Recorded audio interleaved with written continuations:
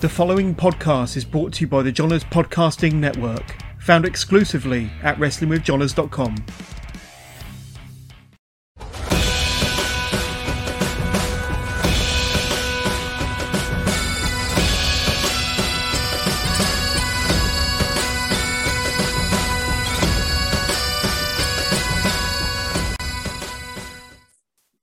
Welcome to the latest edition of the SWN podcast. I am your host, as always, Billy, and I am joined, before we go any further, if you're watching the video feed, yes, I have shaved my beard.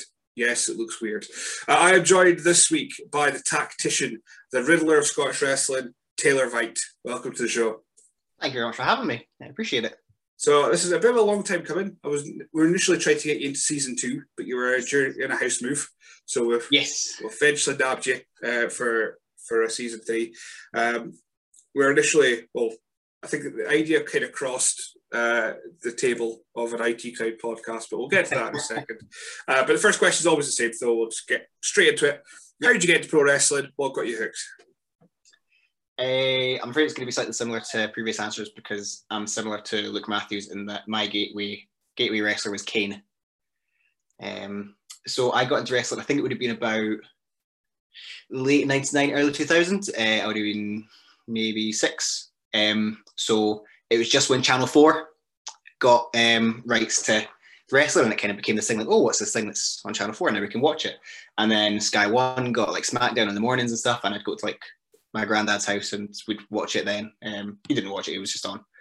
So yeah, that was my real one, was it was kind of seeing it, and all the action figures were around, and then I had you know, like you've all got like not everyone, but sometimes people have like a dodgy uncle who kind of like somehow find you like maybe not totally legal PlayStation games, maybe pirate copies and stuff. It was like WWF Warzone, here's this thing, and I'm like, oh, who are these people? Are they like interested in what's this all about?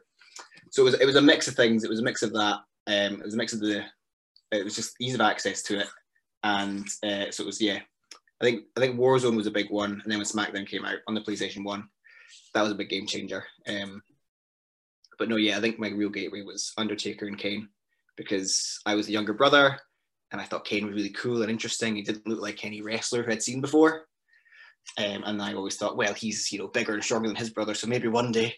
Never quite happened, but that's exactly the point where I came in. So that's amazing. So I came in around about 9 because I was born in 1990, and Undertaker Kane Inferno match was my first memory, which gave me so many nightmares until I was very bluntly told by one of my parents, I don't know who I'm going to blame on this occasion, just turn around and go, you know, it's not real. And that's not fair. I mean, I think I needed it because I was having Undertaker and Kane in my nightmares, but at the same time I was like, no, it's real. It's no. Yeah. It's also that thing of, you get like, I always got the rumor. It's same with a bit like Santa. Like the rumor kind of goes around the playground, and you kind of believe it's what, as long as you want to believe. It's kind of like, nah, it can't be fake. No, you're talking rubbish, and then eventually you kind of come around like, yeah, okay, fine. Doesn't mean I can't enjoy it still. Exactly. It's panto. It's soap. It's soap opera. That's what it is. You enjoy for what it is, even if some of it's not that great. You find the bits you like. So you mentioned wrestling figures. Do you remember what your first ones were?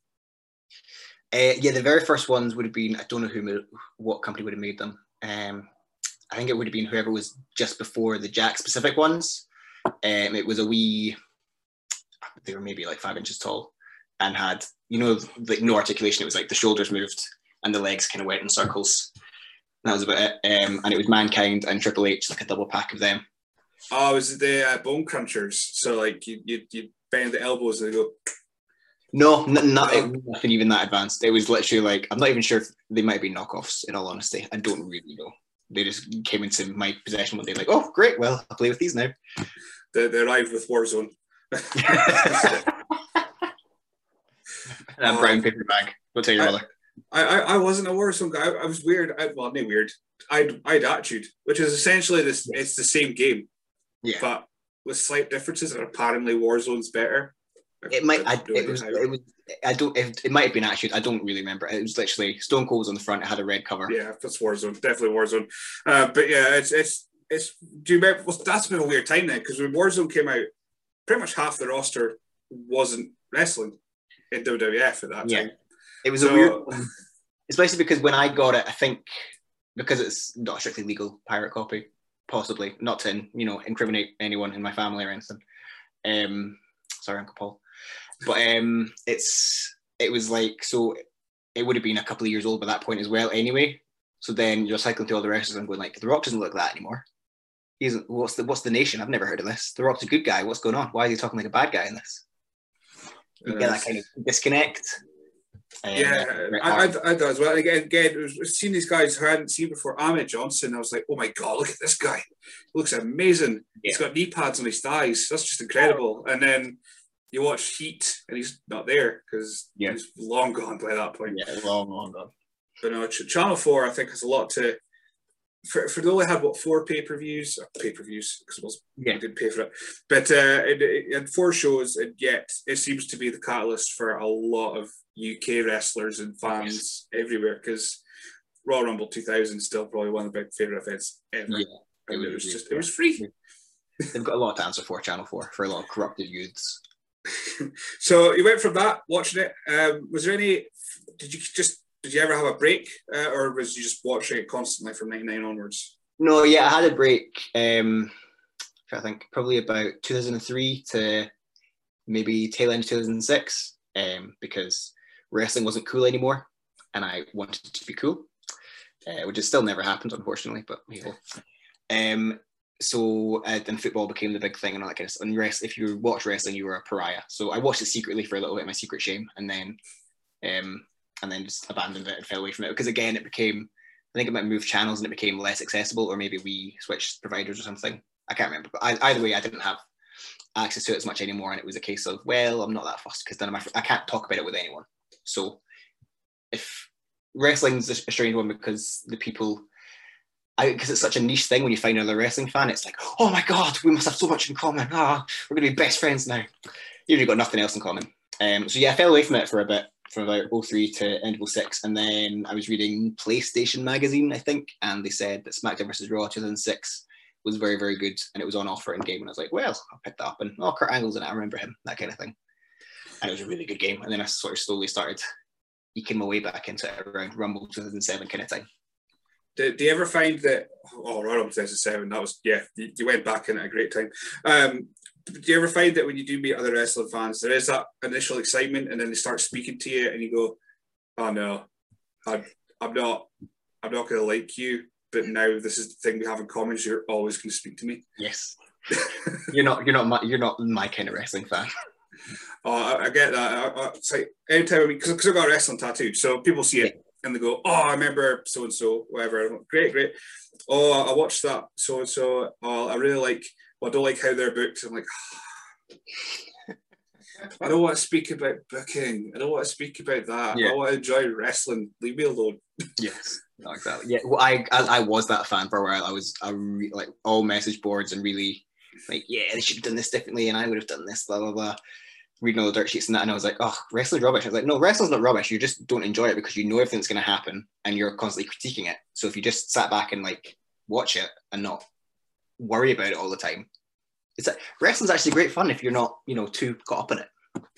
Exactly. Yeah, I mean, I think Dave Gorman coined the phrase "extractor fan," and that's exactly what it is. It's like you're sucking all the joy out of this. Just let me enjoy it.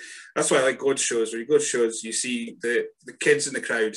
Not that I'm staring at kids for any amount of time, but when I see kids in the crowd and they're just balls to the wall, excited to see wrestling, I'm just like, that's what I'm going to be like. I'm just going to enjoy it because that's just what I should be doing. I think as of recording yesterday, Triple H had a big whinge on a conference call about if you don't like it, don't watch it. I'm like, yes. Yeah. Aye. Okay. Cool. I mean, it's not as if there's no other options out there when it comes to wrestling as well. Like, especially nowadays, there's so much wrestling that you can't keep across all of it. So if it's something you don't enjoy, you don't have to watch it. But misery loves company, and misery loves a good one sometimes. So. Oh yeah, absolutely. My only watching now is really, I don't even watch YouTube highlights. I watch the pay-per-view. I watch the pay-per-views, the big shows. Yeah, that's it. That's all I need to watch because they generally have they generally do video packages. I catch up quite easily, and then that's it. given up on the Thunderdome, so I was finding myself not enjoying watching. I was looking for myself most of the time, which is a very vain thing to do. Right, so you went from that, you've watched it, you had a little break, and then you started training. So how did you decide, when did you decide, think, right, I'm just going to go and do it? So I was, I'm trying to think. I was a teacher at the time in my shoot job. I was teaching, and I just wasn't, I mean, your first year teaching is, if anyone is a teacher right there or anything, it's notoriously difficult because obviously it's this whole new thing and you kind of get chucked into the deep end and it kind of becomes your life. So I was looking for something outside of that, and then I decided I want to get in shape. And so I wanted to do wrestling training because I listened to all these wrestling podcasts, and it was all these Pete Dunne, Tyler Bates, like, oh, I started when I was like 8 years old. I started when, like, they all start so young. And I was kind of thinking, have I missed the boat entirely? And then I think I was listening to a podcast with DDP, and obviously he started when he was like 35. So I was like, oh, you know what, I can still do it, but if I want to do it, I should probably do it sooner than later before I totally lose the nerve. So and then I decided to start getting in shape for it, and then found out fitness is actually great fun. I actually really enjoy this, and that kind of became my new career avenue after that. And then I'd kind of given myself the aim. I think I started proper New Year's resolution, kind of Jim Gore. Started in like January, got a personal trainer stuff, and I decided that I would go to, there was going to be intake classes at GPWA and at Source in the summertime. So I was like, I'll be ready for around then, and I'll go to one of those and we'll see how it goes. And then it was literally the night before the spring intake for Source started, and I kind of went, I mean, how much more ready am I going to get? It's going to be a massive culture shock regardless, because, you know, wrestling training is notoriously not easy. So I kind of went, sod it, and booked a train and went along to Glasgow. I went to the intake class, and that was the first one on it, and discovered that I wasn't totally terrible as I thought I would be initially. So that's all I needed to nudge me forward and go, yes, this is my life now. So how aware were you of Scottish wrestling in general then? So you said Source, GPWA. So did you go to shows beforehand? Were you going to SWA shows, ISW, anything like that? No, not a huge amount. I lived in Edinburgh at the time, so I think Discovery had maybe just started or was just starting. There wasn't a huge amount of wrestling in and around Edinburgh that I knew of anyway. There was stuff around the East Coast and stuff, but, you know, if it's not the town centre, I wasn't interested because, driving. I didn't drive then either, so. So no, there wasn't a huge amount. It was, like a lot of people, I think, Insane Fight Club really got me. The two Insane Fight Club shows that kind of dragged me into it and went, oh, this is really cool. I watched the first Insane Fight Club, and then I managed to get tickets to go and see Impact when they came to Glasgow, when they came to the Hydro, I think, for the first time. And I was sitting, and then just across from me, I think a couple rows down, I saw Grado, saw Jack Jester, and I was like, oh, this is so cool, there's wrestlers here, and I know who these people are now. And I kind of got more interested in going, well, what is this ICW, what's it all about? And started seeing it on YouTube and things like that. So I was aware, and then I started going to a couple of shows maybe just before I started training. And very embarrassingly, when a trainer first introduced themselves to me, I went, oh yeah, I've seen your stuff. that moment went way better in your head than it did when it came out, wasn't it? You're expected to go, oh, I've seen your stuff, and they'd be like, oh, cool, that's fine. You know what I'm going to do, and they've just looked at you and just went, very good. Yeah, just kind of like very politely, kind of like, I was like, oh god. Trying to sound like a cool insider, I was like, I've never sounded less like I know what I'm talking about than now. Was that the moment you just went, right, I'm closing down the meshes boards, I'm not going on UKFF anymore, this is just... Well, see, I've been away from all that for ages, and now I decided, bring back my old horrible wrestling nerd for a wee second, like, yeah, I've seen your stuff. Jeez. We've all been there. I won't go through the story with me and Leah again, but it is one of those. No, I'll go through the one with Billy Gunn again because it'll make you laugh, I hope. But when I met Billy Gunn for the first time, first big international wrestler I've ever met, and I got an autograph from CM Punk once, but that was by the way. Met him and shook his hand, got my autograph, and I went, oh, I really liked your stuff, even the smoking guns. And he just played it off fine. It was cool. He probably didn't care. But as soon as I said it came out of my mouth, I went, oh. That was meant to be a compliment. Oh no. It was, because I really like the one Billy Gunn. Nobody likes the one Billy Gunn, so that was kind of I was going to go with. But yeah, as soon as I said it, I was just like, I'll shuffle across and go meet Jim Duggan now. It's fine. I mean, as soon as you've said even, you've already prefaced that. But one that everyone else hates. I thought it was okay. That's it. That's exactly it. As soon as I said even, but yeah, tell Lita I wouldn't sell my autograph from her on eBay was the second worst. But Billy Gunn's still fairly up there of going, no, I'm just gonna. Although I was saying that, I met Jack Jester at a rock and wrestle show, and I was helping run it. I need to look for BT Gunn, so I ran up to him. I walked up to him. I don't run. I walked up to him and went, "Do you know where BT Gunn is?" And he went, "What?" Because it was quite loud, and I went, "Do you know where Tam is?" Because I know that's his name. I went, "What?" I went, "Do you know where Booty is?" I can't hear you. BT Gunn, where's BT Gunn?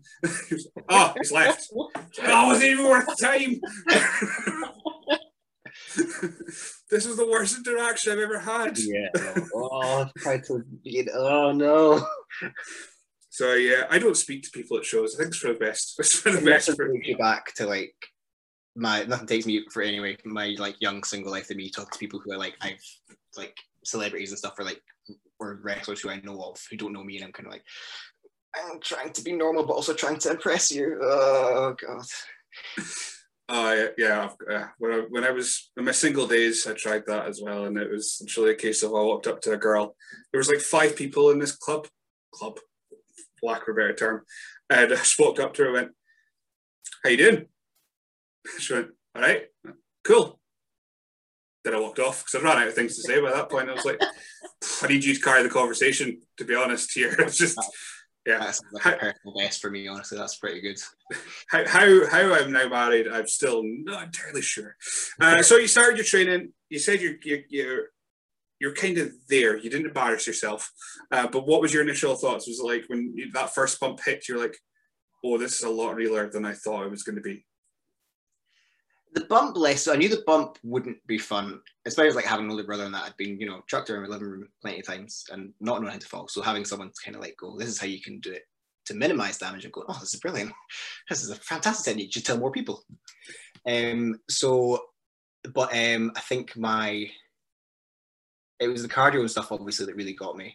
In the first session, I think they kind of eased us in quite nicely as it was an intake class.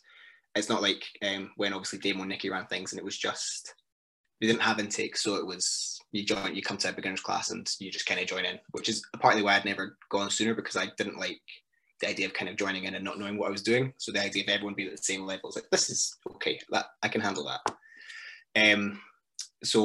My second session, Matt Daly and Sammy Joe took, and Matt was like, have you guys done any striking? No? All right, we'll do some today.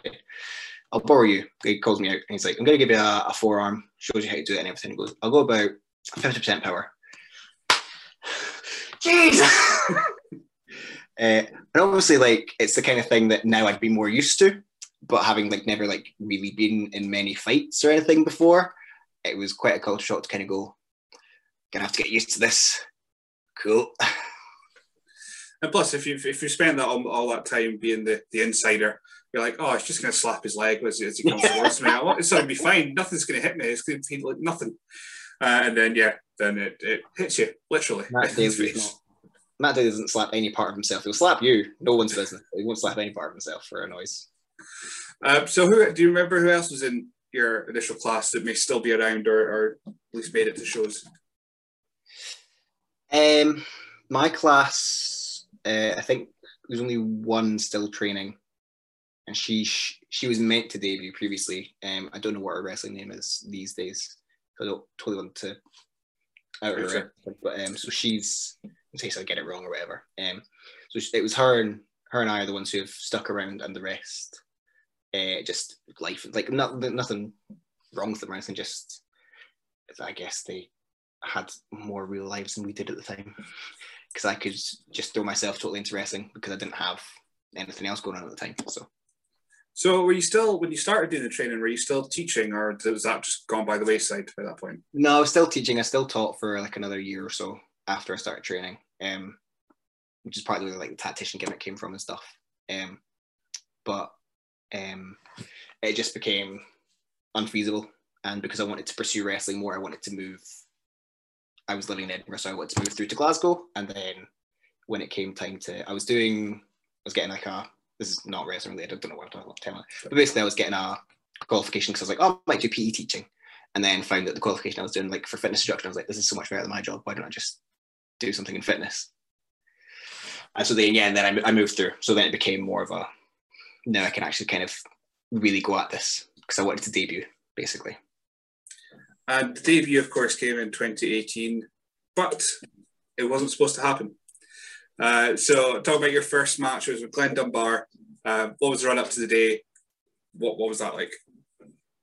So I knew I was kind of like approaching I was having matches and training and stuff. And so it was kind of a case of, you're not terrible. So maybe at some point when there's a showcase or something, I think there's a showcase scheduled for like the October or something. And I was like, right, that's my big aim. I'm going to get on that and debut and it'll be great and have a wonderful time. And then I was going along to help the show for Lennoxtown, and one of the wrestlers, I think, got food poisoning and couldn't make it. And I think another one couldn't come because they were bringing them. So we were down a couple of wrestlers. And so it was booking on the fly and things. And then it was kind of like, well, Taylor's about ready to debut. We'll just chuck you in now. We'll just put you in with Dunbar. You'll be fine. I was like, okay, but I don't have wrestling gear or an idea of what I'm doing. The good thing about it was that I didn't have too much time to get too panicked and like get too nervous about it, because it was very much, well, you're here to help for the show. You're going to really help out because you're going to be on it. Cool, brilliant. What do I wear? And that became all I was worried about for a bit. I was having a look through the pictures because for my research, and I was seeing it was now I'm panicked because I forgot I did write down the color, but it was a purple outfit, beautiful purple. Affectionately nicknamed the Shame Trunks, which fun fact, Colton Davis then wore in his debut about a year later. Are they the ones that just kept in the ring set up? There's a bag full of just gear. It's like, right, you've forgotten your gear, you wear the shame gear instead. Very much, yeah. Because I hadn't even thought about getting stuff made, because like, well, I'm not going to debut for another few months anyway, so I'll have a think and get something up. Oh well, here you go. So, and then obviously, and I was wearing quite long boxers as well, so they kept falling out during the match. Could be worse. I mean, it could be someone else that fell out. So, well, look at the positives and all that.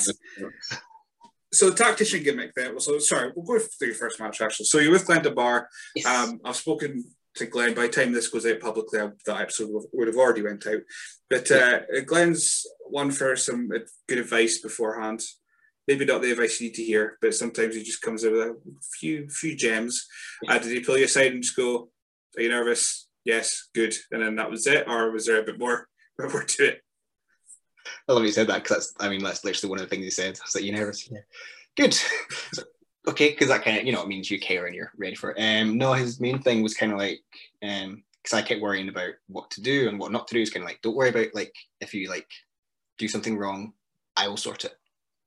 I can, and you will know you've done something wrong because I will let you know. Not like a mean way, just like it'll be fine. So no, yeah, his main advice was basically, and the advice of everyone else was like, just try to enjoy it as much as it's very scary. If like you only debut once, so at least try not to be in your head the whole time, and at least if you're knocked down or whatever, kind of take a moment to go like, this is kind of cool. There's people right here. Oh, it's interesting. So I get, it was good to get kind of chance to do a bit of that.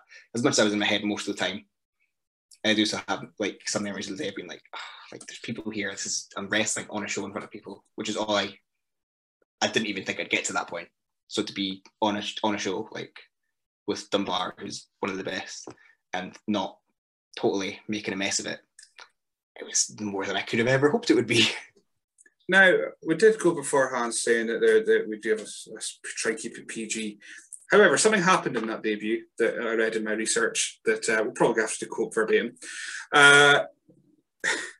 You had a little bit of an out-of-body experience where you ended up cursing in front of a family crowd.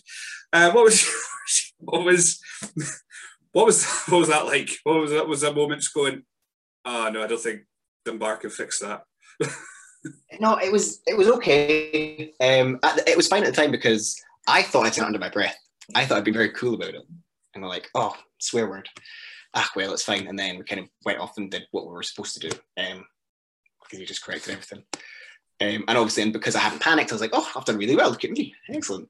And then I got back and it's like, did you swear? It's like, yeah, a wee bit. It's like, yeah, we all heard you. You can hear it on the camera. I was kind of like, oh, well, that's fine. And then I looked in the audience and went, they're all so young. What have I done? Oh, no. I get away with that in Govan. Well, exactly, yeah. Govan, they'd be like, say something worse. So first match in, you've got rid of the shame gear. You've now got you're now the tactician. So you said it was kind of due to being a teacher and what have you. But was there anything further that went into what was your kind of more inspiration for the tactician himself? Like the tactician, tactician's a weird one because I don't feel like I've gotten, or I've not really done it enough. I've not shown exactly what the tactician is yet. Because I was still kind of figuring it out, and then obviously the world stopped, and I had a lot of time to think about the character and kind of go, all right, this makes more sense, and kind of evolve it a bit more and kind of think this would actually be a good thing and actually make sense. The basis of it was I was looking for anything as a character because I was just, I'm here to wrestle and I'm gonna do my best. The trainee character, which is fine and was fine for the beginning, and obviously, and honestly, kind of has been a large part of the character so far as well, because I was just kind of trying to be okay and not mess up. And now that I feel slightly more confident, or I did before, obviously lockdown and everything happened, I was kind of like, okay, now I can extract from it more and kind of bring more of myself to it. The initial idea was because I'm largely not, I'm like 5'9", I'm not what a lot of people look at and think of as a wrestler. So it was kind of the thing of, how can someone so unassuming be an interesting character? So then it came to watching, like, I think Gotham was the big one at that time. I'm a big Batman fan. I always have been. So the Riddler kind of came to mind as someone who doesn't look like he can do much, but there's a lot more to him than meets the eye. And it kind of extrapolated from there, because I was always the nerdy kid and kind of looked down on for being smart, or thought I was smart. And then there's also the thing of, I don't know, anyone who's watching it might have that, if you were like kind of labeled like the clever kids in like your family or in a class, and then you go into like high school or a bigger world, and you kind of, because my class only had like 18 kids in it, so it wasn't too difficult to be one of the smarter ones because there's not a huge amount of competition. So it became that thing of, once you go into like a wider reaching place, like the high school or a university, and you realize you're not all that smart. And that was kind of my whole identity, and how I kind of coped with that or didn't cope with it. And I like that as a kind of way around the tactician, of why the tactician would be a wrestler, because it's all about showing people how smart I am, how I can do things that I shouldn't be able to do because I think about it, as opposed to just running in blindly. So that's kind of the basis of the tactician, was that it's all about, in some fashion, proving yourself, and whether that's sometimes in like, you can do it too, or if it's a bad guy, kind of like, I'm the best and look at how good I am. So I like how it can flip both ways as well. I mean, I don't want to spoil anyone's anything. Kayfabe shattering show that this is, but your name's not Taylor Vite. Was there any thought, we did Tactician and the Riddler thing, was there any enigma kind of thought beforehand? Was that in a list of names? Were you I don't know, I'll just say Edward Nigma, because that'd be too on the nose, but Eric Nigma, was there anything floating around? No, there? nothing like that. The name again was actually because it was the same day. It was kind of, you're going to need a ring name. I was like, well, I've just come out to my real name. Why would I not?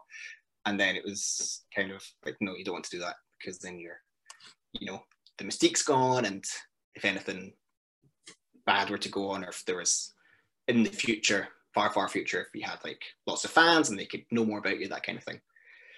So and then it was just all these. I kept pitching names basically, and they got rejected for various reasons. And then I was thinking of, I'd had the idea of Ozymandias from Watchmen. He's the smartest man in the world, and he's Adrian Vite. So I was like, oh well, Taylor Vite, that'll work. So it was initially because it's spelled. It's also Conrad Veidt is he played a character in The Man Who Laughs, which then became the inspiration for the Joker. And I was like, oh, it's all coming full circle. This is really cool. I like this. But it was Veidt, and no one could wrap their heads around it at all. Vite. So I just went Vite, Vite. That's as simple kind of anglicized as I could try and get it to be. So that's where the name came from. It was another comic book reference for about intelligence, and then ironically having to dumb it down a bit. yeah, that's pretty much. So outside of that, the show goes all over the place. Also found out in my research, pretty much I read the interview you did with Scottish Wrestling Discussion. It disappeared off the face of the earth. I'm just lucky that I kept all of them. You're also a bit of a drummer as well. Yes, yeah. So not only are you showing your intelligence and your wrestling and your encyclopedic because I've been watching How I Met Your Mother, encyclopedic knowledge of comics and wrestling, what have you.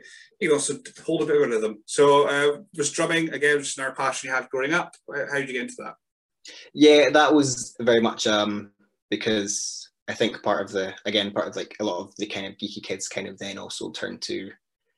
I did certainly I didn't know how to process things properly emotionally, so I turned into more of like a wee kind of gothy emo kid, and then I wanted to do music and things, and then they had at my school, it was your first year of high school, you could audition to get drum lessons if you had any rhythm at all, which I fortunately did, and then I credit drumming actually a lot with a lot of the wrestling because I didn't have the best hand-eye coordination before I started playing the drums, and now I can, walk properly and not fall over and do kind of more complicated stuff. So I put a lot of that down to it. No, yeah, it was just a passion. Because I loved rock music and things like that. I loved Muse and Biffy Clyro and all these bands and like Foo Fighters, all these bands who you're like, this sounds really good. Why do I like this so much? It's because they've got such good drummers who like drive the rhythm, and even we're drumming on basis who like really drives the rhythm at the back. And you kind of go, all this kind of working in harmony. So that was where the drumming came from, was that and also, any teenager, I wanted people to be impressed by me and for girls to fancy me. It seems to be your passion is to just surrounded by hitting things. So if you can't do anything, like you can't actually do these things, at least the skits get to your angst and your teenage emo phase, like that channels it into that with just hitting things. Which, I mean, there's worse things to do. You could do drugs. So I mean, it's safe. That's what I've always thought. Whenever if I speak about wrestling to my folks and they roll their eyes, going, "Oh, I speak about that again." It's like it could have been worse. I could be doing drugs. So I mean, I'll just like watching men in their pants fight each other. That's fine. It's all good. So back to wrestling a little bit. You're wrestling. You're Taylor Vite. You're a tactician. You're also in a tag team, or the makings of it, kind of on and off a little bit. The Beauty and the Brains with it was Jesse Santana at the time. Now Shea Monet. Yes. How did that come about? Was that thrown together one night and you went, right, let's get a name, or was there any more background to it? That was I had been booked in Respect. I think they were doing Jesse Shea, who at the time was going through a series of tag partners and trying to get a good one to go after the tag titles, and I was one of the ones he picked to give it a go. And then met him and actually like kind of really liked him, like got on outside of wrestling and stuff as well. So it's kind of like, oh, this might be. And then we started training for it because obviously we were like, well, we don't want to turn up and just be rubbish. So we had done training and things. We were like, we kind of had some similar ideas about wrestling, and because some of ours would be similar and some of ours are very far apart. We had like some similar ideas about wrestling, some similar interests and things. So it was kind of a thing like, oh, this could actually be maybe like a long-term thing. And she was doing more work with Source at the time, so we got booked for another match against KOE. So we had those two matches, and then we were doing a training match, and that's when Shay's knee totally went again. So that kind of put the brakes on it, which is a real shame, because I think it would have been, and it's something we could still come back to, but it's also like we're both doing such different things with our characters just now. And it depends if anyone wants to see it as well. So it's like, it's not up to us. We don't book ourselves. Unfortunately, how good would that be? I'd be a champion everywhere. Yeah, it seemed to be. He's had a rough time of it with injury. I think he injured it, came back, and then a month later, it tore it again, and that was kind of the and then the world ended. So it really, he'd not been long back, and then we started doing our teaming thing, and then it went again, and then obviously I think as he was gearing up to coming back, everything just stopped. So we just, fates were not on our side for our Starcross tag team. So we spoke about, say, usually you do that for respect. Yeah, you've also made appearances way past where I am, up in Caithness, or Wick, whatever it would be, for Caithness Pro Wrestling. And were you initially part of the Combat League stuff? I think you were, weren't you? Yes, I was in before that, and then I was part of the Combat League. And of course, the bar pops up again because you end up taking a very scenic route. How scenic was it? Did you go east or did you go west coast? Did you just go in the car and just hope for the best? Yeah, I believe it was, no, it would be east coast because we stopped at Inverness. Right, so, okay. So it was all these this kind of like foresty, like country roads, and this is really nice and beautiful. And then obviously it starts to snow, but it's like, oh, we'll be fine, we'll get back to the motorway. And then not quite realizing, obviously, well, not realizing, but obviously, we're on a country road, so, and we're up north, so the snow's going to come fast, and there's nothing to dissipate it, because it was just came straight down. And fair play to Dunbar, he's a general in the ring and a general with a car, apparently, because he steered me through some tough times in the ring and out of the ring as well. Yeah, definitely up here when it snows, it snows. There's no in between. Well, weirdly enough, because I'm in Elgin, it's like, I don't know whether it's a pollution thing, but we seem to avoid everything. But as soon as you go like 5 miles out to about Keith, that's about 20 miles, but go to Keith, and our 2 inches of snow is about 3 foot over there. It's like, we're so close. It doesn't make sense for it to be this bad. Same with flooding. Actually, flooding used to be nuts here. So yeah, how was it like going in front of a crowd that, I know the crowds you've been in front of are all been family shows, so they've all been kids or what have you, but I know the crowd up in Combat League or Caithness they're kind of starved for wrestling. They get 4 shows a year, so they're just hyped. So what was it like being in front of that crowd for the first time?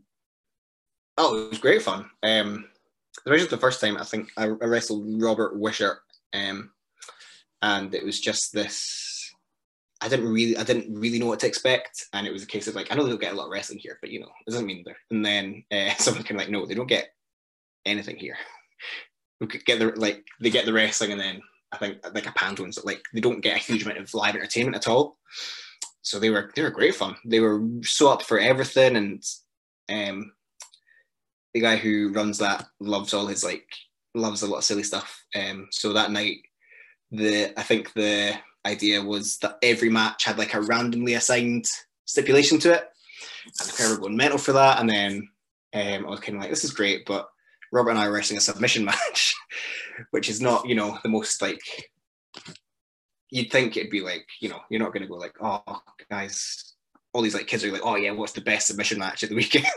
When there's people like on the show throwing people into walls, and there was a puppet, like at the end there's a puppet doing moves to people and that kind of thing. So this is going to be a disaster. But no, they were great. They were really good. They're one of the most receptive, but also I think they're not rowdy, but because they just want to interact with you because you're there. Like obviously they see wrestling things, but they don't see a lot of live wrestling. So the fact they're in front of them, they're going, yes. So that was really good fun to kind of explore that, especially someone who wasn't super comfortable at the time with doing stuff with the crowd. I was kind of like, oh, this is great. Started to build up a bit more. It's kind of what you hope when you go to. I always bring up Govan because the crowd's just absolutely insane. But it's like that's what you kind of hope when you go into Govan, and the Govan's like, oh no, see that?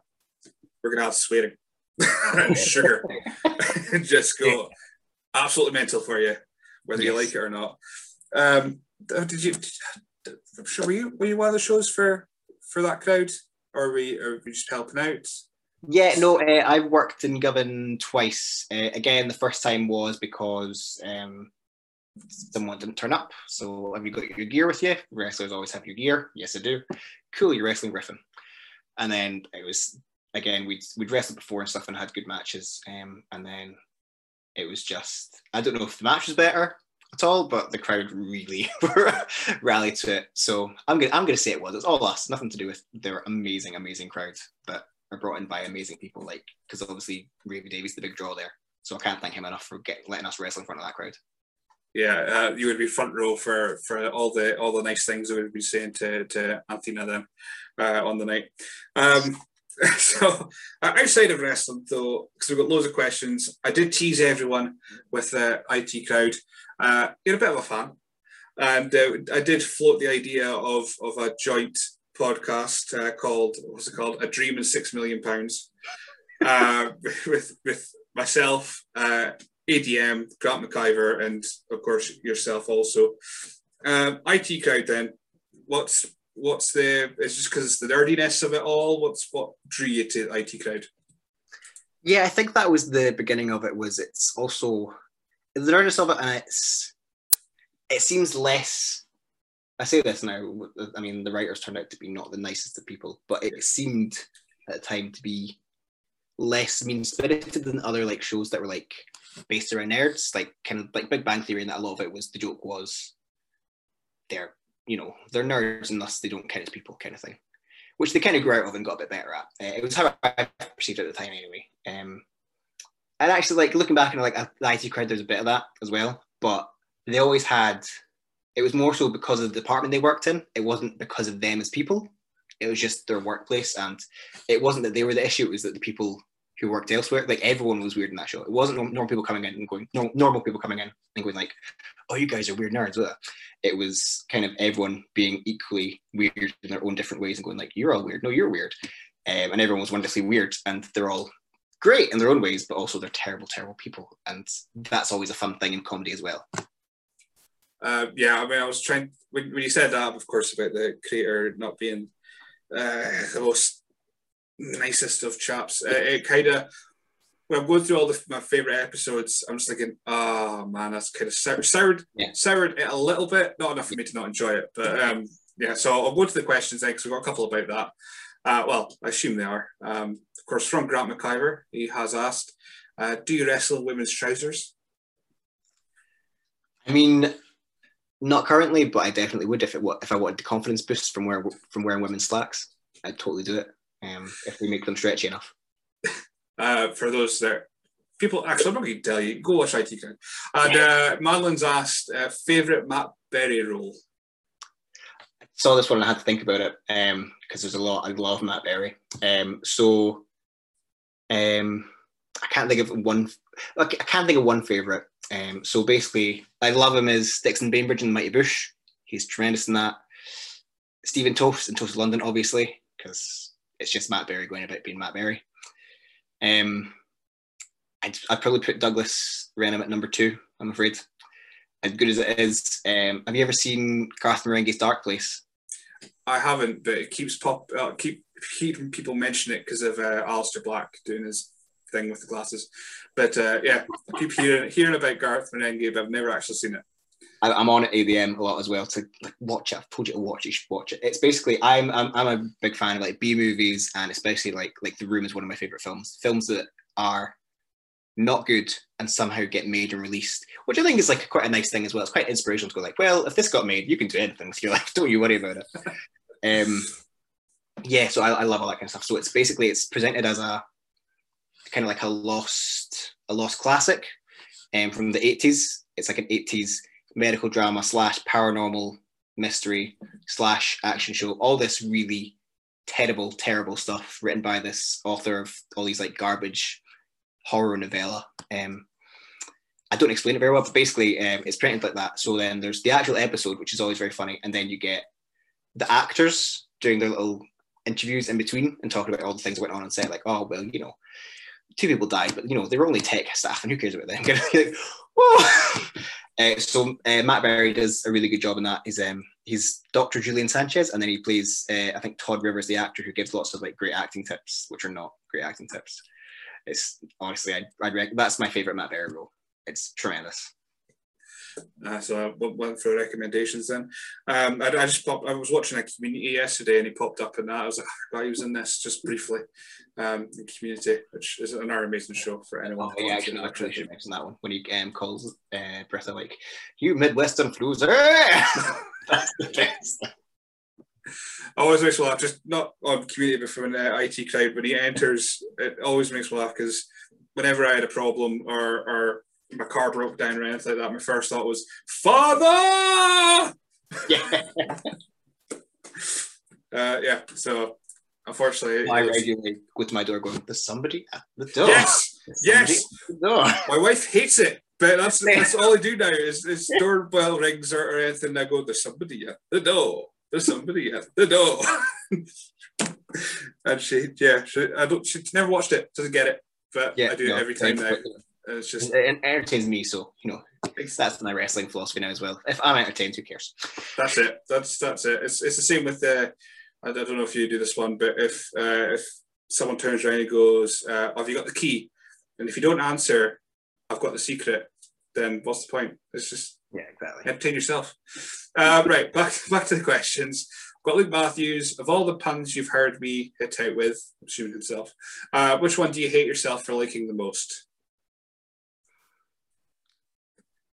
I mean, I can't think of any off the top of my head. All of them, because I always laugh and then go, "Didn't deserve a laugh. What are you doing with your life? How, like, you don't invalidate him like this. Don't encourage him." I do like a good pun, but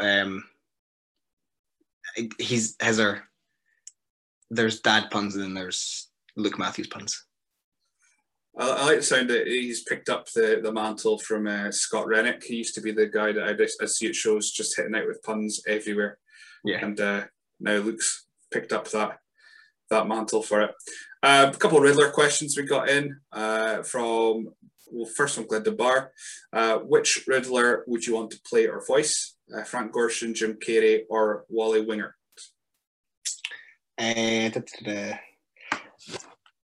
See, there's bits of all of them. So Jim Carrey's the first like Riddler I saw, because that would have been, that came out when I was really young, and I thought it was really interesting. But you couldn't be him because you'd have Tommy Lee Jones acting with you, and Tommy Lee Jones and Jim Carrey hated each other in that film. So Tommy Lee Jones obviously doesn't want to be there in that film, which I think is part of the joy of it. Again, back to the bad films thing. So I wouldn't be that one. The Wally Winger one is probably closest to what I'd like try and do, and like with my character, but I would probably go for Frank Gorshin because it's the 60s Batman series. He looks like he's having the best time the whole time. So just for purely selfish reasons, yeah. And he got a single. He's released a single as the Riddler. I did not know that. It's an experience. I was going to say that long pause was that kind of summed up. I think I got it from that moment. Was it a bit of like a do the Bartman? Just like why have you done this? Yeah, it's basically him. There's very little singing in it. It's him saying riddles, and then like these like singing girls in the back kind of like repeating the riddle in a sing-song voice, and he gives the answer and laughs. And I'm like, this is incredible. Oh, that sounds amazing. Speaking of that, then Dylan Hendry's asked, what's your favorite riddle? I'm assuming Watt's in there somewhere. So, what's your favorite riddle? See, the thing is, as much as I like the Riddler character, I'm not. Riddler's riddles frustrate me immensely. I find them really irritating. I'm trying to think, because then the first one that comes to mind is there's one in that song, which is, but then a lot of the riddles in that song as well, they're not riddles, they're just like jokes. Like, what do you call a sleeping bull? A bulldozer. That's that kind of thing. No, I've always been a big fan of the kind of ones. I used to do riddles a lot when I was teaching, so I like all the kind of smaller ones, like what gets wet the more it dries. Towel. Did you read my mind? Because that was the only one I had in my head. As soon as I went riddle. There's one about a clock. No, actually, no. My favorite one, not my favorite one, would be, but I think it's like, it's along lines of, I don't know word for word, but it's like David's. David is a child. He has 2 brothers. His brothers are called... Yeah. David's parents had 3 children. 2 of them are named Snap and Crackle. What's the third one called? And people go, Pop, and it's David. It's David's parents. I like that kind of switcheroo of it. So that kind of thing. Nothing too mental. And I like any of the ones from Riddles in the Dark and The Hobbit. It's always good fun.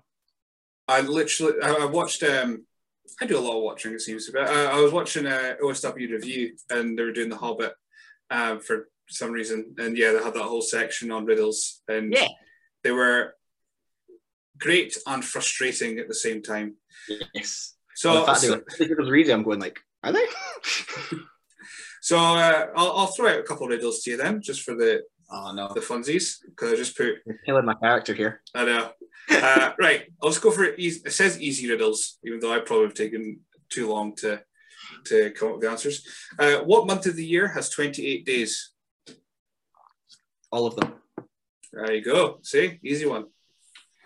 What has to be broken before you can use it?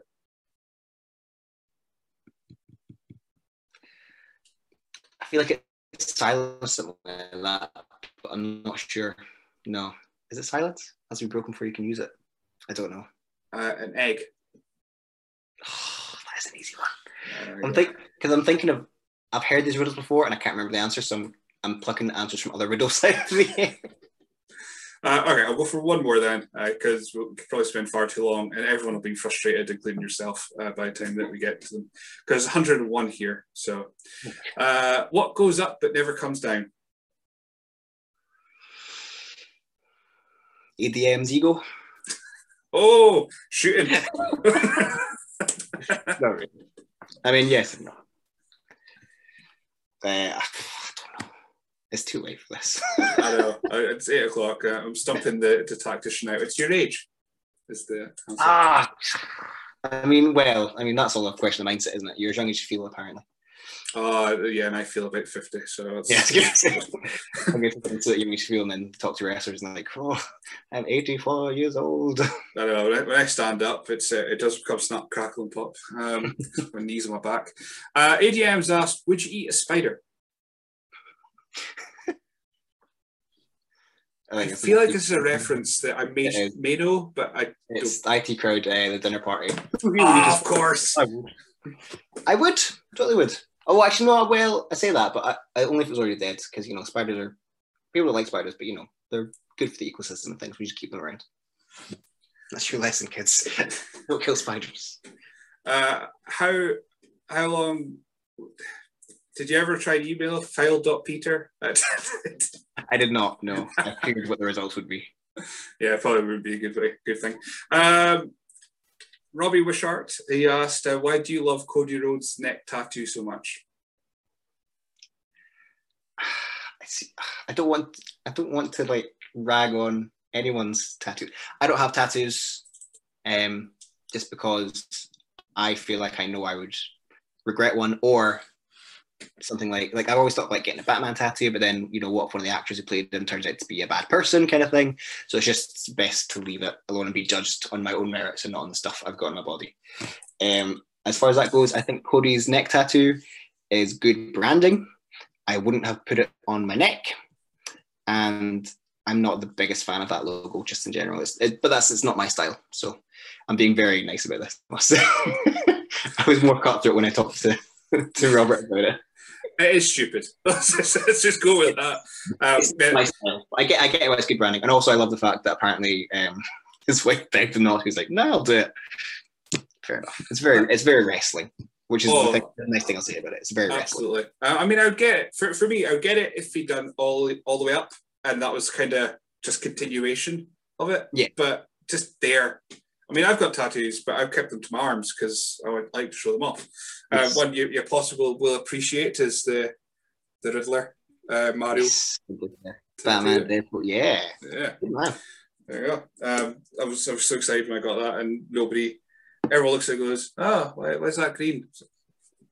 At least they stopped asking. I mean, it's either that or I get asked what the lightning bolt is, and everyone says, "Oh, it's the Flash." No, it's not. It's Power Rangers, but I'm fed up correcting you now. So I'm just going to say, yeah, it is the Flash. I love the Flash. But Taylor Tactics videos then, swinging our way back to the wrestling. You started putting out a few of them out. Was that just a way for you to get character across? Was it just building? What was it like doing those videos? Yeah, it was just trying to build my own skills and building interest for matches and things, and trying to flesh out the character a bit more, because then if having to think about it and having something that you have to put out there kind of gives you more. Can't keep going, oh, maybe this or maybe that or maybe this or maybe that. Once you've got some concrete ideas out there, then you've got more of a basis to go off of, and I can kind of extrapolate from that, because there was a lot of umming and ahhing and things. So like I'd thought about doing more stuff during lockdown and things, but I didn't want to do it for the sake of it. I don't like, for me, I find it hard to motivate myself, not to motivate myself, but like to have, if I'm forcing myself to have ideas, it's never going to be the best version of it. So like I've had an idea for, I was going to do like a pinned tweet kind of, this is my character, the Tactician, like a video kind of thing, a proper video introduction. But it involved in-ring work, and then everything shut down. So I've still not got a chance to do it. So that'll be one of the first things to do when we can have contact again, hopefully. And I'm hoping to explore the character a bit more with maybe like doing some heel work in different places, or just kind of worry. I think especially with everything that's happened in the world and in wrestling over like the last year, especially like, actually around now it'll been about a year since Speaking Out and stuff, I think. Yeah. So with everything that's gone on there, I'm trying to wrestle more for me and not for what I think anyone else would want, which is part of the Taylor Tactics thing again, is now it's kind of, what videos do I want to do for Taylor Tactics? What would interest me? What do I find interesting with the character? Not what do I think will help make someone who's booking me go, oh yeah, he's really good. Because, there's a lot, as much as this is a wrestling podcast and we all love wrestling, there's more to life than wrestling. For those listening, no, there's not. I've got a backlog of like 70 videos for you to watch, so go do that. Not a lot, a little bit. If you're wrestling, if you're not wrestling for you, then why are you doing it? Especially like at an independent level, And this isn't, don't want to shock anyone. This same with like my Taylor Vite not being my real name. This isn't like my full-time job. So if it's not what I make a total living off of, and I'd love it to be what I make a living off of one day, but if I got there by not enjoying it, I'm not going to enjoy it if I ever get to that point. So why would I do that? That's my current thinking with it. Sorry, that became a much deeper answer than I thought it would be for Taylor Tactics. No, I want to get a character across. How annoyed are you that KOE has a whiteboard? Because that seems like it would just fit in perfectly with the Taylor Tactics coming out with the whiteboard. They thought of it first, which is fair enough. But when I saw it, I was like, damn. So I'm going to try and weave them away in there. And like, I'll be your manager and have your whiteboard for you. There you go. I'll be the tactician of your team, the strategist, and you guys can teach me how to like cool music and put me in. I'd like to like come out with them dressed like basically early 2000s John Cena and be like, yeah, I'm cool. Like Kurt Angle when he came out to do the rap battle, or Slam Master Jay. Even with like a little book in your boot that has, of course, goalkeepers will have like which way the penalty takers will go. It's like there's so much potential with the Tactician that I'm word up, Holmes. Did I do it properly? So there's so much potential that the crowds need to see. I just want to speak about the belt behind you because it's one of my favorite belts ever. And as soon as I saw it when you went before we hit record, I was like, I love that belt because it's the one I've always wanted. Yes. I mean, would it be just when you started watching then? So when did you get it? Was it a birthday present? Was it a treat yourself moment? What was? Sorry, for those unaware, those to the audio feed, it's the big eagle Attitude Era belt. Yeah. So. That was, again, back to teaching. It was my first paycheck from teaching, and I had always wanted a replica belt, and always wanted that belt because that's my childhood, like encapsulated in like a wrestling belt. That was, Rock had that, Kane had that, Austin had that. I mean, they didn't have that version of them, but like Triple H had that, Mankind had it. That was all my guys growing up all had that belt, and I was like, yeah, if I'm ever gonna get one, that's the one to get. So yeah, that was my first my first paycheck, and I kind of went, you know what, I've always wanted this, and it was on sale, so I was like, that was an excuse. So if something's on sale, it's always an excuse, unfortunately, even if it's like, oh, £5 off. But no, it was on sale, and I just kind of had a solid moment and went, no, do you know what? It's been a tough kind of first month at work. I'm going to get something that really makes me happy, and you know, so it's still here many years later, and yeah, it's, you know, some people don't like the whole, I mean, like, I love, like, you've got like the European belt and stuff there. Like, I think that's a beautiful title. I think, I mean, I'm also like not a big collector, but like I get action figures and stuff as well, which, you know, can be seen as very juvenile or whatever. But I think it's just about what makes you happy, and it's not hurting anyone. So, and exactly. That's when I was sent home to the starting to rain. I've got washing hanging out. Well, it doesn't matter. Anyway, that sums up my podcasting style, if ever there was. But yeah, when I was sent home because of all the COVID stuff, I was working from home. This is my office. So as soon as I moved the desk upstairs, I was like, right, this is my office. I'm putting out all my stuff. So the belts went out, the chair went out, the WrestleMania 19 chair, and then now that I've got my wife fully into the Marvel stuff, I was able to get Shield.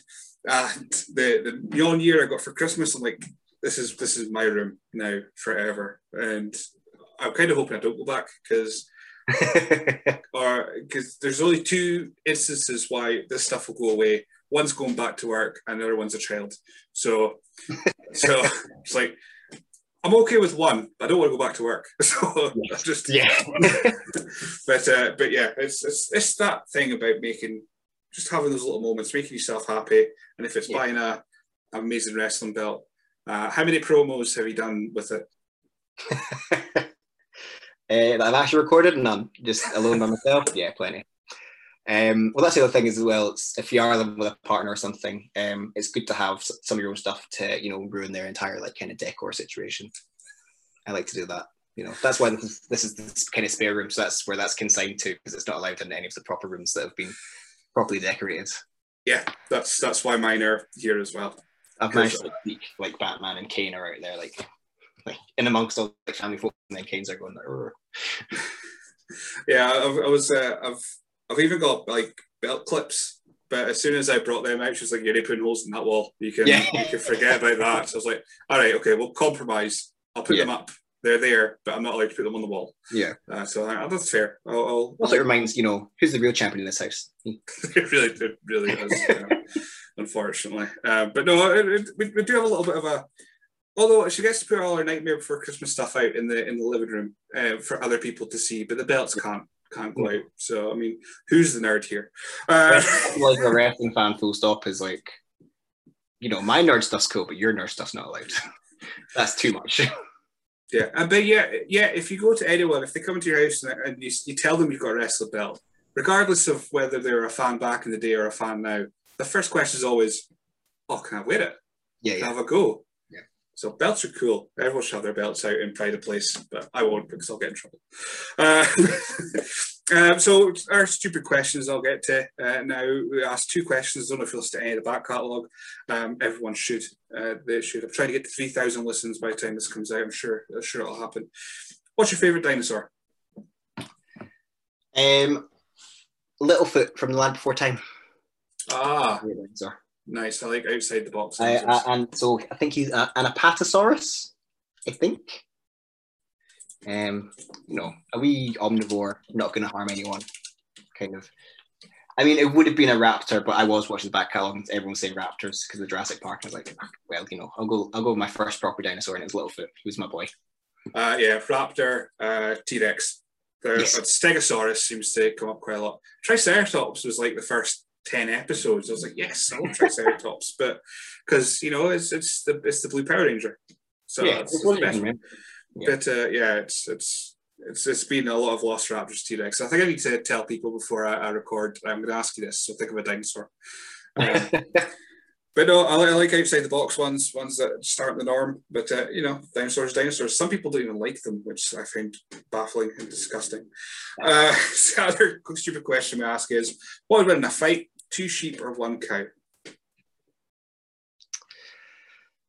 Right, okay. Tactician brain on for this, right? You ready for this? Proper tactician. I'm so ready. Also, what will depend on Are we talking like regular farmyard sheep, or are we talking like rams? Like what kind of sheep are we talking about here? Now, that is your imagination. I'm simply asking 2 sheep versus 1 cow. You can add any contingencies. The cow could have a gun. I've always brought that up, but it could. Right. So just go for it. It'll depend largely on how good a team the sheep are together. As you know, there's good tag teams and not so good tag teams. I would say the sheep would have the advantage in terms of, especially if they're rams, something like that, you can come in both sides, take the legs out, both feet down. They won't get a KO finish, but they might get a submission. That's the most logical thought I've had so far. So yeah, that's fine. Another one for the sheep. That's my tactician brain. That's what it kind of thing gets used for sometimes. So swinging back to wrestling, because it's a wrestling podcast. Mm-hmm. We didn't really speak about your favourites growing up. So you said Undertaker, you said Kane, and you spoke about obviously more smaller wrestlers. They're a bit more logic based. Assume like Daniel Bryan and what have you. Yeah, who's the guys that you watch now? So if you're going back to study, or who the guys you watch? For studying purposes and things, Zack Sabre Jr., obviously, Jonathan Gresham, just incredible technical wrestlers. And I really like the way you can see the way they think about wrestling and how it's very clever, but it's not complicated, if that makes sense. You don't have to be thinking a million miles a minute to be a great wrestler if you do simple things effectively. So they're kind of like 2 sides of the same coin. That Gresham does some of his stuff's maybe less painful looking, I think, sometimes, but it seems a lot more based on I'm going to try and win. Maybe not so much these days. And then Sabres seems to be a lot more about I'm going to hurt you. So I like them as 2 sides of the same coin. Watching a lot more Jushin Liger these days. People who I didn't have an appreciation for when I was younger, like William Regal, who I hated when I was younger, but that's because he was so good at what he did. He's an incredible wrestler, and not just like for his wrestling, which is obviously very good, but there's not enough people, I think, in wrestling, especially at that time, in the kind of like the cool heel kind of era, of like who were willing to like look stupid and get their comeuppance properly. That's a really important thing in wrestling, I think, that I always really like to see. If a heel can properly get what's coming to them and make it really satisfying. So he'd be someone who I'm watching a lot. And for someone who's wrestling a lot now, Jay White, I think, is probably the best wrestler in the world just now for me. Again, just as a pure out-and-out heel, especially again in a company like New Japan, which is very strong style and fighting spirit based. He's not afraid to be a coward at times. I really like that. Anyone who's doing something different, I really like generally. I suppose the New Japan stuff, it is all expressive in your body because of the language barrier and all that kind of stuff as well, which makes things difficult. And if you can navigate past that, then you're on to a winner. But I love, I'm in the same kind of vein where wrestling's easy when it's done right. So like the littlest thing, a subtle story can mean much more than 10 minutes of just move. Yeah. I've seen matches that I've enjoyed that had 4 moves in the space of 8 minutes, and I loved every second of it. So it's just, it's one of those things. Yeah, not really into during lockdown was more World of Sport and like late 80s NWA. It's not like, not to say that they're not going, because they go a mile a minute, but they're not doing anything super complicated. It's all relatively simple stuff, but it's all put in great places and used really effectively. I really like that, especially for someone who's not like a natural athlete like me who can't do all this cool flip fly stuff. I'm like, yeah, that's the kind of wrestler I'll be. They'll just grab a body part and just crank it for however long you need to. Sometimes that can be the most satisfying. Dreams then. Let's cause I've held you up like I've kidnapped you, but held you off for more now. So we'll look at dreams. What's the future? At the moment, you've had, well, you started in 2018. Of course, 2020 didn't really happen. Yeah. So you're, we'll say 3 years in with an asterisk. Yes. when shows get back, is there any companies that you want to particularly get to, like a Rev Pro or Progress, or just is there any companies that you want to find your way to when shows return? Unless I'm remiss to kind of like name companies and be like, please. No, I like a lot of it. I think the big thing is things like, so places where I was booked. So I was also booked in Cape Ness again, and I had another booking at Respect and all this stuff at Source. I want to get back to those places and actually, you know, honor those bookings and kind of try and establish myself more in those places. I'm less so thinking about companies as more so I am about places. So obviously I want to wrestle outside Scotland a bit. I wrestled in Preston, I think, once, but that was kind of an open ring thing for PCW. So I'd like to wrestle in England. Like, I've got friends who live in Newcastle and things. I'd love to be able to wrestle in front of them. Obviously, if it ever came to it, I'd love to wrestle maybe. I've got like family in Northern Ireland. I'd love to wrestle over there, and then they can come see it as well, and just kind of see a more, because you know Scotland's a great scene, but it's also quite not a small scene, but it's very insulated. I'd love to be able to get out there and see more, and just more people and how they think differently. Because again, Tactician, I'm fascinated by the way people think about things and how they, especially in terms of wrestling, what they think wrestling should be or could be. Or I love getting all these different ideas about it. So I'd love to wrestle in those kind of places.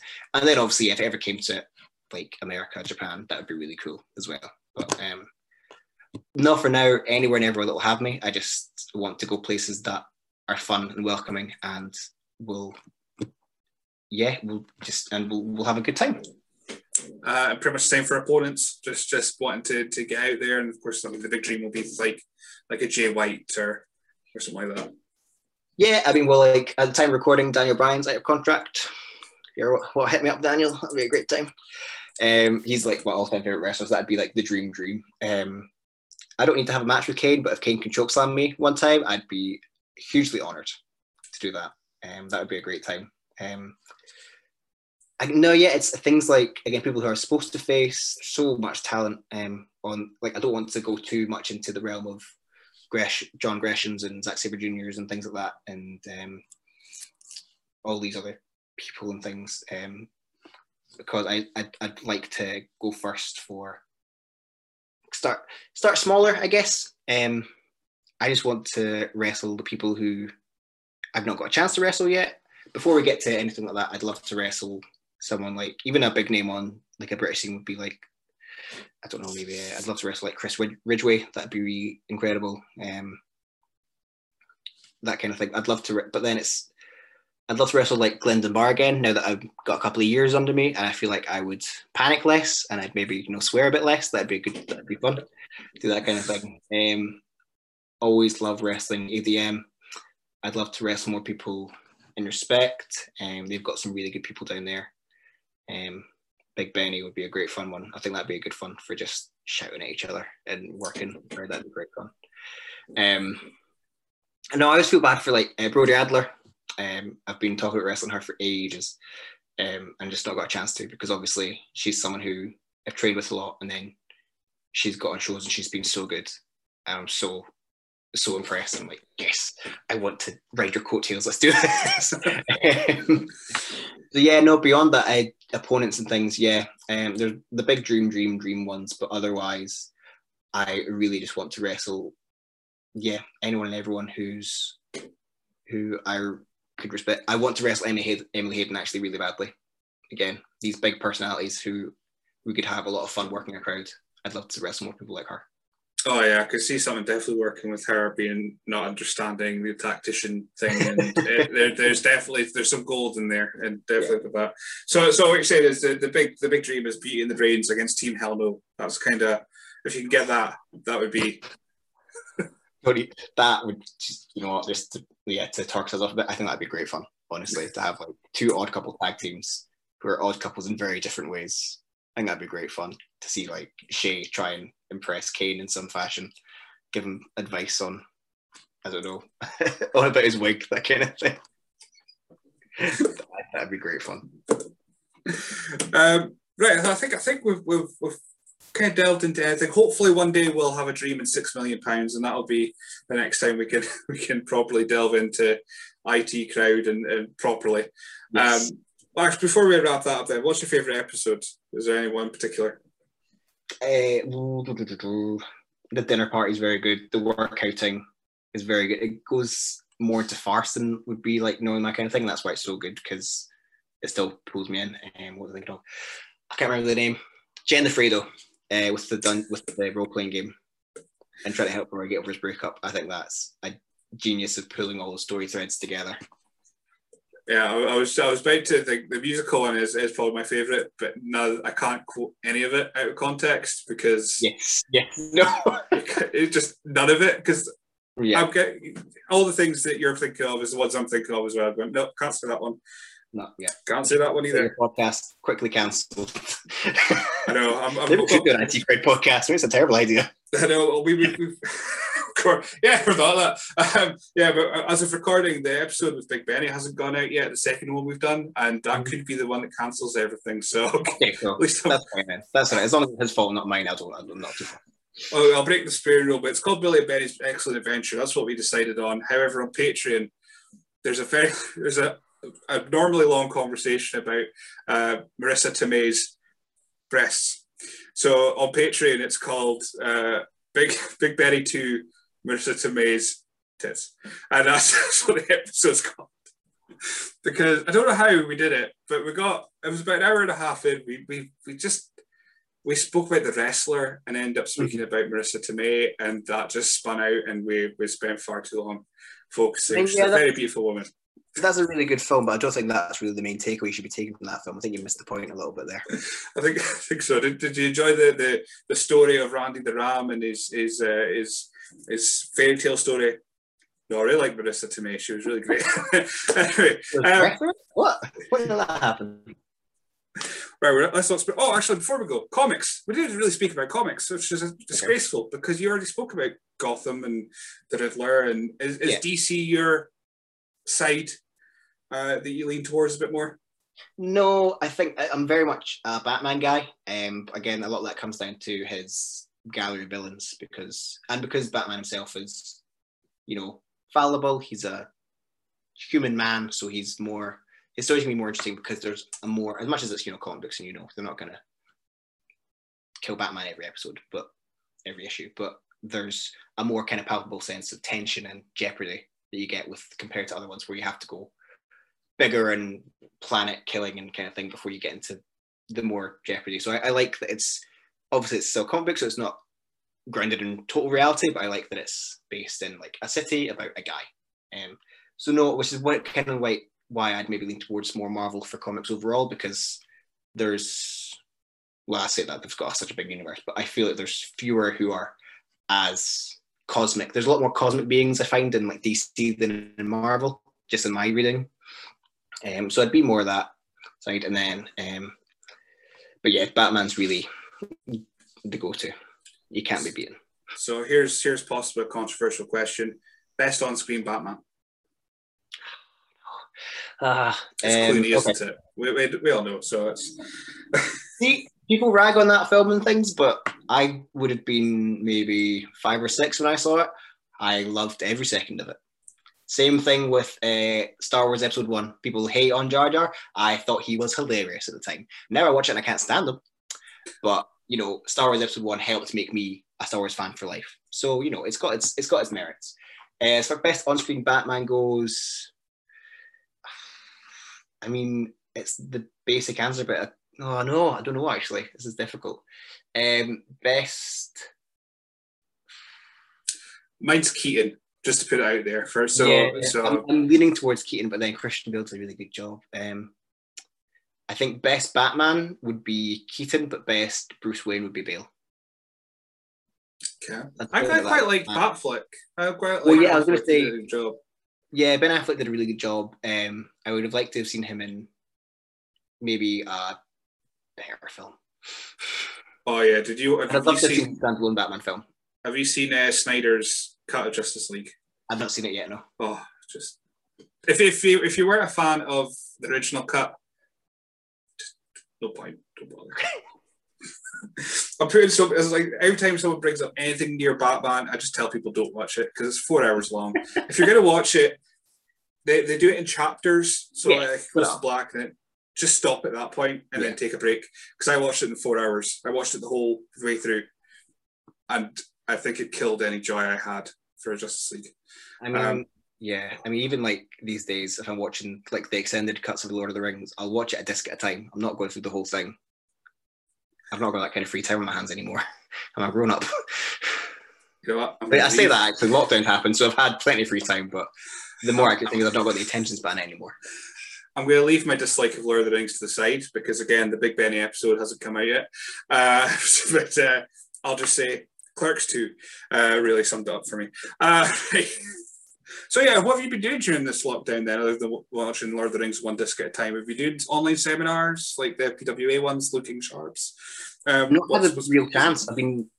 Fortunately, I've been working quite a lot, which has been good. And otherwise, besides, eating on a semi-professional basis, basically, no, I've been getting much better with that. Like, it kind of goes in phases of lockdowns as well, I suppose, because like the first one was quite productive, the second one was less so, the third one was really difficult, and now that we're kind of coming out of things a little bit more now, it seems to be picking up again because you can get a routine going and you can kind of come back a little bit to normality. There was a lot of watching wrestling and having all these ideas and then going, will I still be able to do that when we come back, or will I not be able to? Will I have forgotten how to put a wrist lock on? Yeah, I just want, by the time this comes out, I just hope that the cinemas are properly open again. Because that's all. I don't miss people particularly. I don't miss any of that. I don't miss social interaction. I miss going to the cinema and I miss going out for lunch. Lunch is back. Give me the cinema and I'll be quite happy. Because there was moving house was obviously a big one, and then planning a wedding, which takes so much time. And apparently wrestling belts aren't allowed at weddings either. Who knew? Oh, well, this is a story I'll end on then. So I had my wedding, of course, and it was all fine. The photographer came around the day of.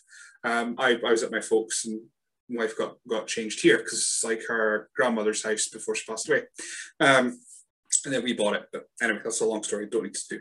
But we went around the house, took pictures. She's a big Harry Potter fan, so loads of pictures of Harry Potter and all kind of stuff. We had loads of Harry Potter stuff.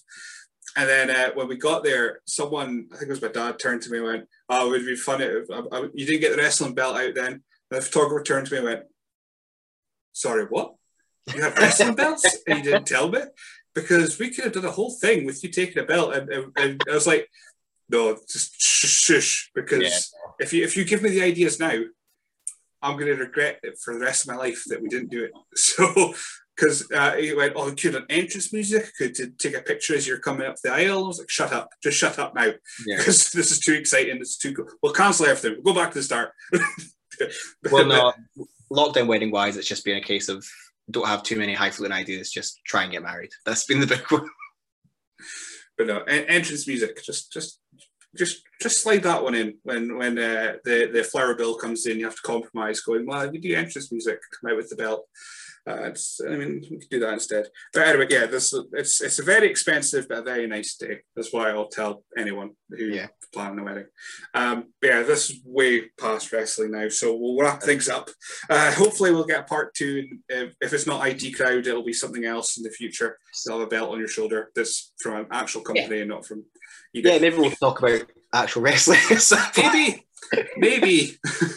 I mean, like I said, I've got 70 episodes in and I really haven't done much of that anyway. So one day. I think that's what I like about your podcast, and not to put you over too much. But yeah, it's fun. It's just, having a chat. It's not too, it's not got, I feel like it's not got too much of an agenda, unless you really worked me here and you really got me. Oh yeah, I'm going to come off at the end and go, "That Taylor Vite, he's a nasty piece of work. I'm never going to put that podcast out." But no, that's it. I don't do this for any particular agenda or anything. I mean, there's some folk I wouldn't have on for obvious reasons, but other than that, it's just this is my. I said I don't miss social interaction, but this is my social interaction. This is an hour, 2 hours out of my week that I get to speak to someone that isn't the dog or my wife. So that's just how it works. Anyway, right. I'll end up keeping you all night with my diatribe, and we'll end up chatting forever, and nobody will enjoy it. But yeah, thank you for joining me today on the SWN podcast. This has been Taylor Vite. I've had a great time. Hopefully, when this comes out properly, which will be July 23rd for all those watching publicly, the world will be a little bit more open. But if not, you can still watch this and enjoy it. Yeah.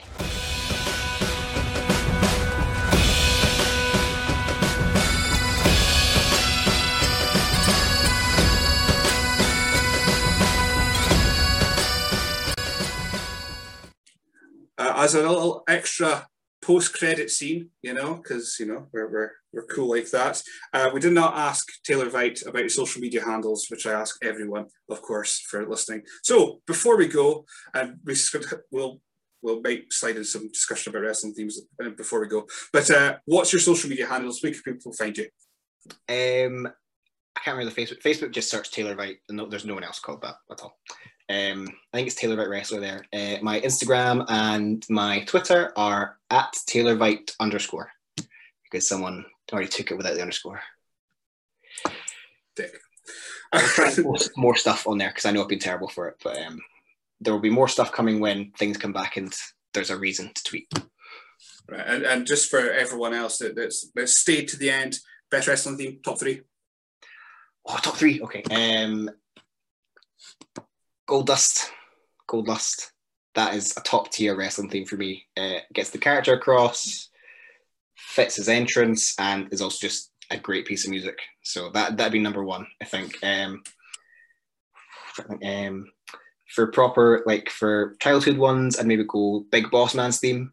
Oh, anything along that kind of one. Which one? The Attitude Era one? Yeah, Attitude Era one. Because there was a lot of that kind of style of Jim Johnston kind of going I'm rocking out on the guitar here. So it was him, Dan Severn, Vader. It's all just Jim Johnston having a great time going, yeah. And then I'm trying to think of another. For maybe a more modern one, Nikki Cross's Glasgow Cross one was really good. Really like that. Can't remember that off the top of my head. It was the Sanity theme, but with her screaming over the top of it and a slightly different version. It was great. Any underrated classics? I mean, for me, the one Billy Gunn. I don't care what anyone says. I love that theme tune. I mean, Billy and Chuck's theme. Oh, yeah. A banger as well. I'm trying to think. Apollo Crews theme is good for working out to. It feels like you're in Rocky. That's a really good one for that. Underrated ones. Oh, who was it who had it? It's either the Brawl for All theme or it might have been Boo Buchanan's first theme. Oh, it's a very kind of flat, bassy, rocky. I could see it like playing in the background of, that's another one, not a wrestling theme, but the WWF No Mercy menu theme, the diggity dog. That is great fun. Oh yeah, just throwing out some other ones. I really enjoyed the remix of Steve Austin's theme when he was the Alliance, and nobody else, like very few people actually like it. The Disturbed one, neck tattoo of wrestling themes. That's not. I'm joking. But his one by Disturbed, yes please. Oh yeah, yeah, there's too many. But yeah, the one Billy got, as we were discussing just before we hit record again, I still have a soft spot for Rob Conway's because it's so ridiculously bad. It's good. Yeah, but again, it suited Rob Conway. That's you can have as good a piece of music as you want, but if it's not for your character, it doesn't matter. Oh yeah, Alex Riley had an amazing theme music as well, which is amazing because he was like a charisma vacuum, but he had amazing music. Right. Anyway, we'll come back in the future. Season 4, we're gonna have we'll have a wrestling theme based episode. We'll get you back and do that. But yes, we'll definitely go in this time. We did your social medias. We're all good. Yes. So everyone who's watching this or listening to this, enjoy the little bonus bit thanks for you. Thanks for having me, and enjoy the post-credit scene. We'll tease our villain for next time.